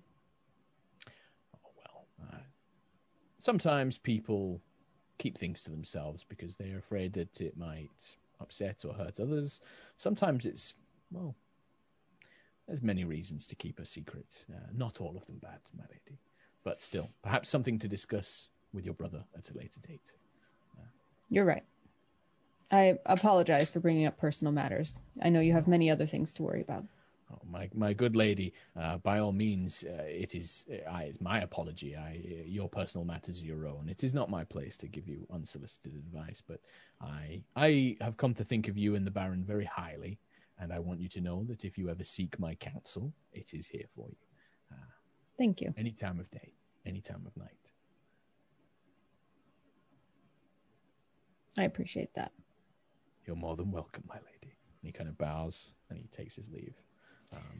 After she says goodbye to him in that formal way, she kind of turns away and there's like a tear glistening in her eye.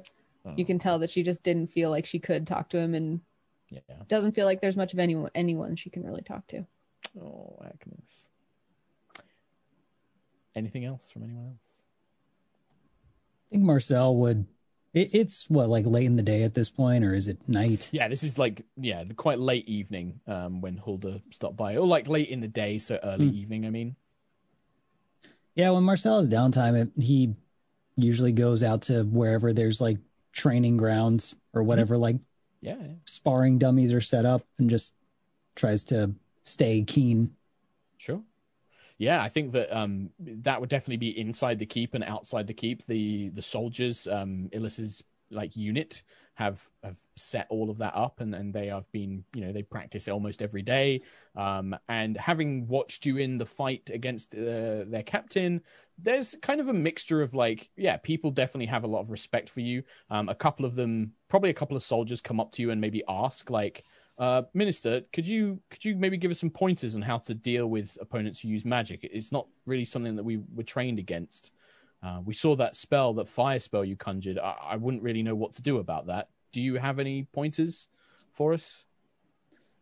Yeah, I guess I would spend time like just telling him what I know, seeing Yeah. if there's info or sweet tips and tricks I can share for sure. combat. Yeah, I mean, definitely things like, you know that a lot of the units here use shields, and you can kind of give them points of like, well, if you can't dodge out of the way, block your face so that you don't obscure your vision, like from the fire and stuff like that. You can definitely give them some tips, and I think that goes a long way in that you kind of start hearing those tips being spread amongst the other soldiers in the next, you know, as they kind of go about their training, they start giving each other those tips, and it definitely helps. If there's nothing else, then nothing else really happens for the evening until early morning, when the cry of young Aaron echoes through Starwatch Keep. As Aaron comes running in past the gates, a few soldiers are like, "Oi, Aaron, you can't just run in." Aaron's like, "No, you gotta get the Baron, you gotta get the Minister. There's like 20 or 30 armed soldiers coming. They're coming from the west. They're walking on the road. We need the army. They're coming to kill us." And he's just like, "Ah." He's freaking out. Do they come get us? I mean, what do you guys do? Like, Aaron is just like, "No, I saw him. I was out by the, I was nicking apples, all right, from an orchard. But I saw them. They were making their way. They were making their way now. Like they've got swords and armor. One bloke, he's in full armor and it's glowing. It's glowing. As in, he is glowing, or the armor is shining? No, the armor, milady. The armor's glowing. He's like magic armor, and he's coming here with loads of people. They're going to kill us. It's going to be like the Blackthorn all over again. They're going to kill us. Didn't we send for an army? Are we expecting an army? You didn't send for them. Okay. But somebody rolled for one. Right. Right. And just because there's an army doesn't necessarily mean it is going to attack us. What was their sigil? They didn't have one. They looked like I don't know, nerks or thugs or something. They didn't have any. There was no banners, no tabards. But they all had. A lot of their weapons had like runes and glowing, like they all had like magic or something. Would this ring a bell to me at all? I mean, it sounds like they have enchanted arms and armor. It sounds like they have magical weapons and armor. I mean, Marcel definitely rings more bells. I'll ask him just like how far down or how far away were they? Maybe I don't know, 20 minutes down along the high road to the west. They weren't like running or anything. They're just sort of slowly walking. I'll run reconnaissance. I'll check this out and report back immediately. I'll come with you. What this is, just in case their magic is strong. No, I'll simply scope them out. I won't be taking any action on them. I want to see what it is that's coming here. I want to risk minimal damage. As you wish. I'll stay back. Did Twig and the Tressum flock leave already on their mission? Twig is still passed out on the small table because it is the next morning. He's still just like. So as Marcel says that, I'm also going to ask King One Eye to send a small detachment to see what they can see from the air as well. Okay, sure. Yeah. King One Eye is just like, yes, I will send out troops to see this threat. We shall evaluate them. And yeah, he kind of slinks off. Thank you, Your Highness. And he makes his way off. But yeah, Marcel, Aaron kind of rushes you and runs, leading you towards where these group were coming from. And he doesn't show it. He's going to go with you. He's going to take you to them unless you send him away. But he'll follow you, basically. What about the rest of you? You just going to kind of wait to hear back from Marcel? Yeah, he's the minister, so he told us to stay, and he's in charge of that kind of thing. So Agnes will stay. Okay. Yeah, same. I'll probably just poke Twig since he's like try to wake him up. Where am I? Oh, why does my head hurt? Oh, hello, Taco. Twig, did he finish his water? He drunk for him, he must have drunk a lot because you gave him like a full glass and he's drunk maybe like 2 inches of it. But for a tiny sprite, that's a lot of water. Okay. Yeah. All right. I really need to piss. Please do. Go on. Just wanted to make sure you weren't Okay. dead. He just flies over to a little corner. He lifts up his little acorn skirt. Oh my god. You hear like the tiniest tinkle In the scream. corner. He flies back. Meanwhile, Marcel, you and Aaron run kind of. Are you trying to move stealthy, or are you just like, nope, let's just get there ASAP? Kind of want to get there ASAP, see what's. Cool. But like as soon as I can get good visual, yeah, like I'll kind of like slow it down. Yeah. You catch them just as they reach the western side of the first kind of farms and like buildings of the village. A lot of people have already, you can see people from houses, they're like looking through windows at this marching. It's a force of maybe sort of 30, 40 men and women, all different races, dwarves, humans, elves, a couple of furbolgs, a couple of Goliaths, like all loads of different races. There's a couple of things you notice about them. The first one is leading them is a man. I'll come back to him in a minute. The rest of the troops, they wear mismatched armor. They seem to have like mixtures. It looks, a lot of it's cobbled together. But the one thing that doesn't look cobbled together and looks very out of place in their hands, most of them look very tired. They have big bags and dark circles under their eyes. They look quite lean, as if they've not eaten a good meal in a while. Their clothing is dirty, but in their hands, almost all of them carry weapons that are completely perfect.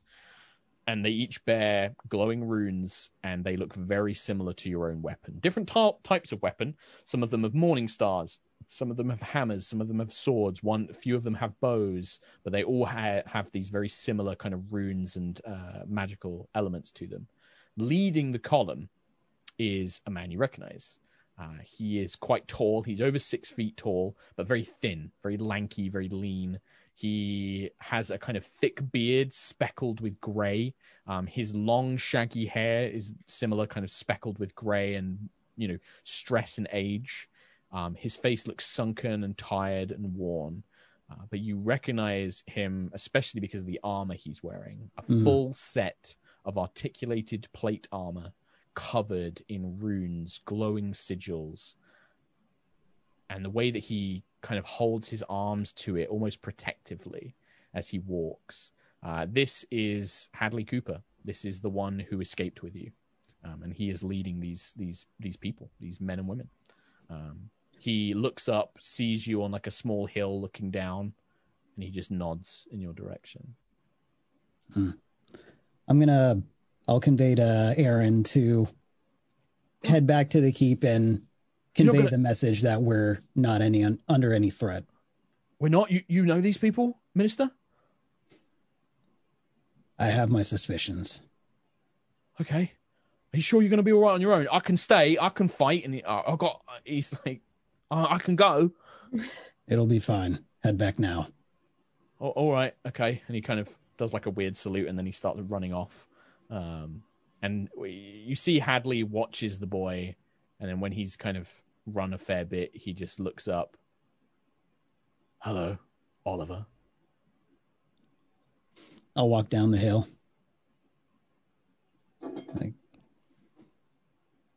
Hadley. So what brings you to here?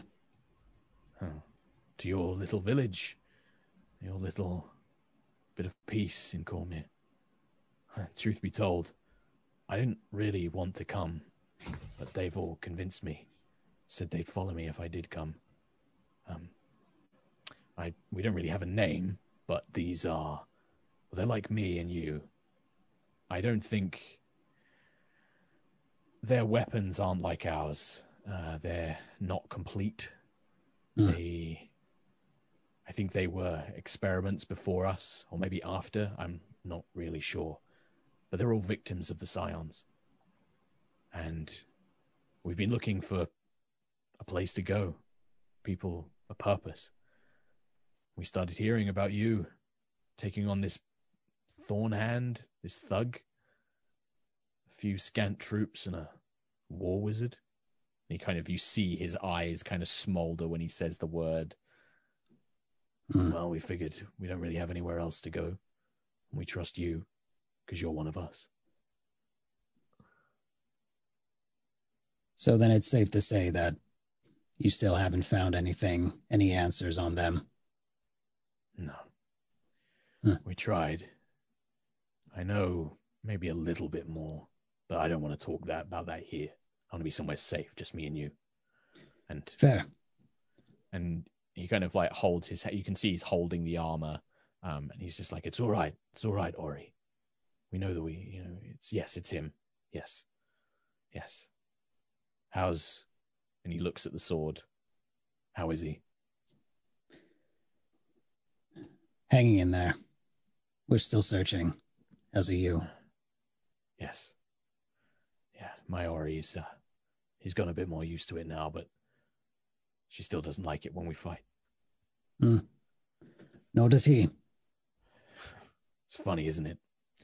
They took the better versions of us, turned them into weapons, but left us to deal with the misery.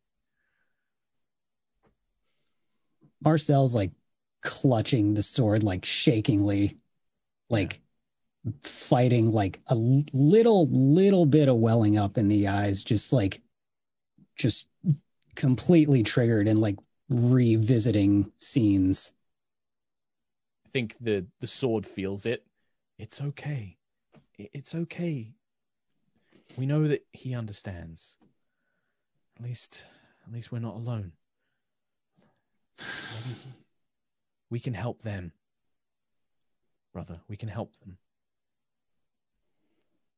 Well, I'll sheath the sword, put him away, let him rest. You see Hadley holds his hand up, and all of the men and women with him do the same. They sort of nod, and he's like, "Look, come on, let's walk and catch up. I need to introduce you to everyone." Mm-hmm. I'll as we're walking, I'll let him know. I say, for some strange turn of events, I've been appointed a minister here. I'd heard a strange circumstance, but then you worked with that mercenary for a while, didn't you? You made a bit of a name for yourself. A lot's happened, you could say. But for the time being, should I call you Marcel? That would be best. Very well. I trust that nobody else knows about us and what's happened, so I should be careful about talking with Ori as well. I would play it safe, yes. We're not sure, or we're not entirely sure who would have our best interest for this. Yes, this war wizard. I can't believe that you're working with one. We can't trust them. It wasn't by choice, but compared to other ones, it's safe to assume that for the most part she's harmless. At least not as ill intent, but rather just playing the game that this world wants to see played out. It's dangerous. We know that Asharian was the same. Asharian didn't seem like much of a threat. No, my guard is not down. Well, I'll also be here to watch over your back as well. If I could find you, the Scions can. It won't be long until they come for us. If anything, I'm hoping for it. Get some answers, maybe. Answers. Revenge. Whatever we can get out of it. He nods. Indeed. Meanwhile, back with everybody else. Twig and the One-Eyed King. The One-Eyed King waits for the Tressim to come back. The Tressim beat Aaron back. The One-Eyed King speaks with Agnes. More humans and elves, dwarves, many different unfurred are making their way here. They carry swords and bows and spears. Many of your weapons. Pathetic. Did you see our minister speak to them? He seemed to be discussing, posturing with them, but they did not seem violent. That's good news. My business is done. This sprite, you wish me to take him to the woods? Indeed. He is on a mission to locate the sorceress that... She was a sorceress, right? Yeah, the sorceress that threatens us and these woods with that dark magic that's causing thorns and unhappiness among the wildlife. And Green-eyed witch. I remember. Exactly. Yes. And I don't know this twig, but I know and trust you. So I thought it best that you accompany him, or some from the flying detachment. I will tell you this, woman of the keep. If the sprite cannot be trusted, I will eat him. That sounds just right. Very well. And he kind of makes his way inside. He finds Twig as Tarkle is talking to him. Anything, Tarkle, do you want to mention anything before you send Twig off? Twig, are you sure you're able to go? You're not like kind of like tap him on the head with my pinky. Hey, come on, clear off. No, I'm fine. I recovered. The water was a good idea, I'll admit. The water was a smart plan. No, I'm fine. I shouldn't have really had anything. No, it's good. I'll be fine. And if I've got the beastie here as well, we'll be in and out as quick as a flash. I won't spend too long. I need to get back here. But I'm ready. I'm ready. All right, stay safe. You too. Don't put yourself in harm's way. No, you too. Be careful. Just remember, whatever dark power is in that wood, it's got its eye on you. You should be careful.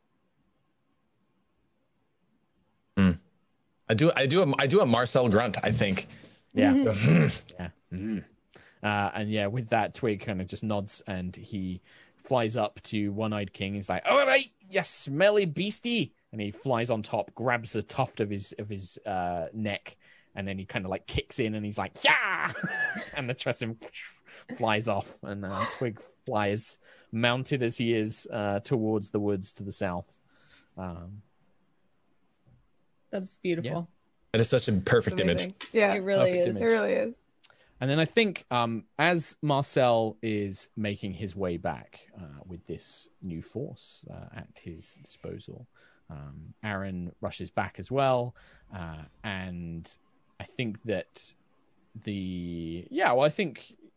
we've got to do shout outs and stuff. Sarah Lee, who has been kind of busy away in the library, finds the skull with the names engraved onto it. And as the rest of you are kind of doing about your business, we see Sarah Lee with her golden eyes poring over books and examining this skull. And she kind of is looking at it. Shadowbriar. Curious. And then as she kind of turns to like look at some of the other books and pull information down, we just see like a faint green glow in the eye sockets of this deer skull, just kind of pulse for a moment and then die down. And then Sarah Lee turns back with the books, and you can see that she's now going through a list of known enemies of Cormyr, and she's kind of going through this list of historical foes and beasts and monsters, looking through it. And I think that's where we'll finish up today and do some shout outs. It's a little bit early, but I like ending on a cool cliffhanger. That was so much good stuff. There was so much. So my favorite thing about all of this is Nate sent me an idea for his unit, and I was like, that's really cool. And then just before the stream, I was like, Nate, would this person know you by this name? And he was like, fuck, yes. So good. It was such a great moment where like it was like, oh shit. Really good. Yeah, great episode, guys. Really cool. Lovely RP all round, I think. Got a little bit of everything. Dude, all this like Fae and Unseelie stuff, I'm super into it. Makes me want to read the Dresden Files again. Yes. Well, dude, there's big inspirations from that as well. Like I love that. Summer Night's one of my favorite books. Really good. Cool. Yeah, and we found a lot. Anything from you guys, like any little bits that like you're like Every time Mark introduces a new NPC, they're my favorite character. Seriously, every time. Too many. I'm sorry, but no one beats Aaron still. It's true. Aaron is amazing. It's true. Aaron is amazing. I love how Aaron has become this meme. He is amazing. He's my favorite. He is my favorite character. I also go ahead, Go on. Mark. No, go. I was gonna say I didn't get to talk about it last week, but I wanted to comment on how Agnes shows so much respect to King One-Eyed while she scorns the nobility of the two-legged. And she's literally curtsying in the middle of the town for this flying Tressum. It's so beautiful. And everyone's like, what's she doing? And it's just like, oh, she's kind of weird. I have a Tressum army now, so it's guess it works. It's just so funny. It's just such a good example of like how Agnes's like beliefs, it's not that they're empty, but they are they're more flexible than Agnes lets on, I think. Like nuanced. Nuanced. I was going to say that with campaigns like this, where a big part of it is like you unlock buildings, and that means you get a new artisan or you get a new follower and stuff. It's so many more NPCs than I would normally introduce, but I also think it's like a fun thing of like, you get like, there's always somebody new to be meeting, or like, okay, we've got this herbalist now. That's a cool character. We can go and visit when we want to, like when we want something, we can go and visit them kind of thing. It's really, they're also vibrant too. Like when we talked about this being kind of like Animal Crossing D&D almost, I really feel like I understand each of those characters in their little building in our town, that when I'm like, okay, I need to know how to make this antidote, now I know where to go and who to talk to. And I have an expectation for like what the role play will be like, which is really, really fun. Nice. So I'm glad you guys like it. I will say next week, we'll start next week with a brief Marcel bringing this new unit back to the barracks, and we can do a bit of RP with that. And then what I'm probably going to do is spin up time, and we'll go straight into traveling to Arabelle for the tournament and the ball. If there is anything you want to do in that time period, which will be about like 10 in-game days, let me know in Discord, and then I will factor that in ready for next week's episode. I am probably not going to make our special D&D celebration canon, I have decided. It will be a fun little jaunty one shot, but so there we go. It's an ice beach episode. Ice beach ski episode. resort. It's a body swap episode. Oh my god, no! I want to be Marcelli, so cool. But also yes. Right, shall we do some shout outs? Yeah. Who wants to start? I think Mark should start. You never get to go with first. The DM. Thank you very much. I will start with me then. Thank you, everybody. Thank you for checking out Knights of Evening Star. If you would like to see me DM a little bit more, first of all, there's D&D Celebration. I'll be doing the Knights of Evening Star game and also High Rollers. But you can check out my regular show, High Rollers. We stream every Thursday and Sunday. It's 8 p.m. UK time on Thursdays and 5 p.m. UK times normally on High Rollers D&D is the Twitch account name. I'll mention this in a couple of weeks when it's launched and stuff, but keep an eye on my Twitter for exciting new projects. It's just Sherlock_Humes. So I've got some cool new things coming out soon. That's it. That's it from me. I forgot I have to tag people, so I'm normally last. I tag Nate. Hey, I am Nate. I have been tagged and have been, hanging out, having a time, No, I don't really have much going on. I have a album coming out late October, but I plug that every time. So nothing really new. So I'm gonna tag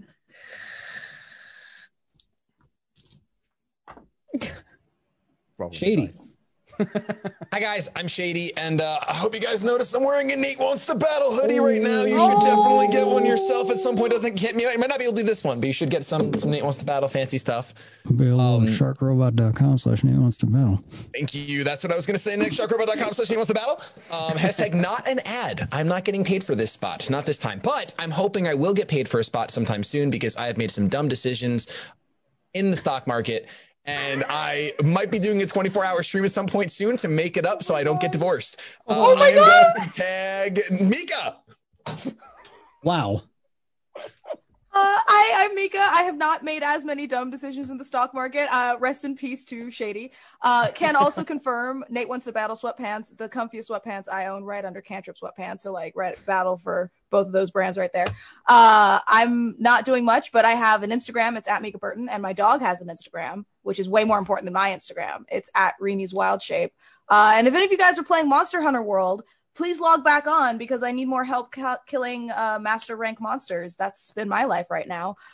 Please send help. My brain is now pixels. I'm tagging Anna. I am doing so much role playing this week. So if you like watching role play, do I have content for you? On Saturday, we premiered the show Pawns and Patrons, which is another uniquely formatted role-playing game where we're actually playing dungeon crawl classics, but we're doing it with a domain character for each player, and then each domain character has multiple pawn characters. And so it's basically a meat grinder dungeon with a themed house over all of the 0-level characters. And it's really fun because we're only playing once a month. So all of the arcs are only like 3 episodes long, and every episode is drop-in friendly. So if you haven't watched any before, you can totally hop in and still have a great time watching us create and kill characters over the span of like a half hour. So the VOD of that is on my Twitch channel, twitch.tv/AnnaProsser, if you want to check that out. And we will be playing again in mid-October. Then Thursday, I have Star Wars role playing where I play a Jedi Padawan who is just going through such a coming of age. And that's on my own channel as well. And on Friday, there will be an Acquisitions Incorporated game where if you are a Dice Camera Action fan, Evil and the Strix will be together again on Acquisitions Incorporated. And I will be there to hang out with y'all and chat. And because it's pre-recorded. And then on Sunday, you will see this game, our one shot that Mark referenced. So much. 4, 5 different D&D-ish things that are happening this week. So I hope you are well pleased. And my dog also has an Instagram as Poa Nonos. And AK. Really Our dogs are friends on Instagram. That's the most important part. That's the most important part. Can I just say, Anna, I am so jealous of you getting to be a Jedi player in a Star Wars RPG. That is something that I desperately want so much in my life. Dude, all my games are getting so emotional. My Jedi character is finally receiving training from the deceased wife Jedi ghost of one of the other players, and they're alone on a mountaintop, and it's so like I just cry whenever I think about it. It's intense. I love it. Anyway, that's it from us. We will see you again on Sunday and then again on Tuesday, because it's just so much D&D. It's just D&D all the time. Nothing but D&D. Hype. We'll see you then. Thanks for watching. Take care. Bye-bye.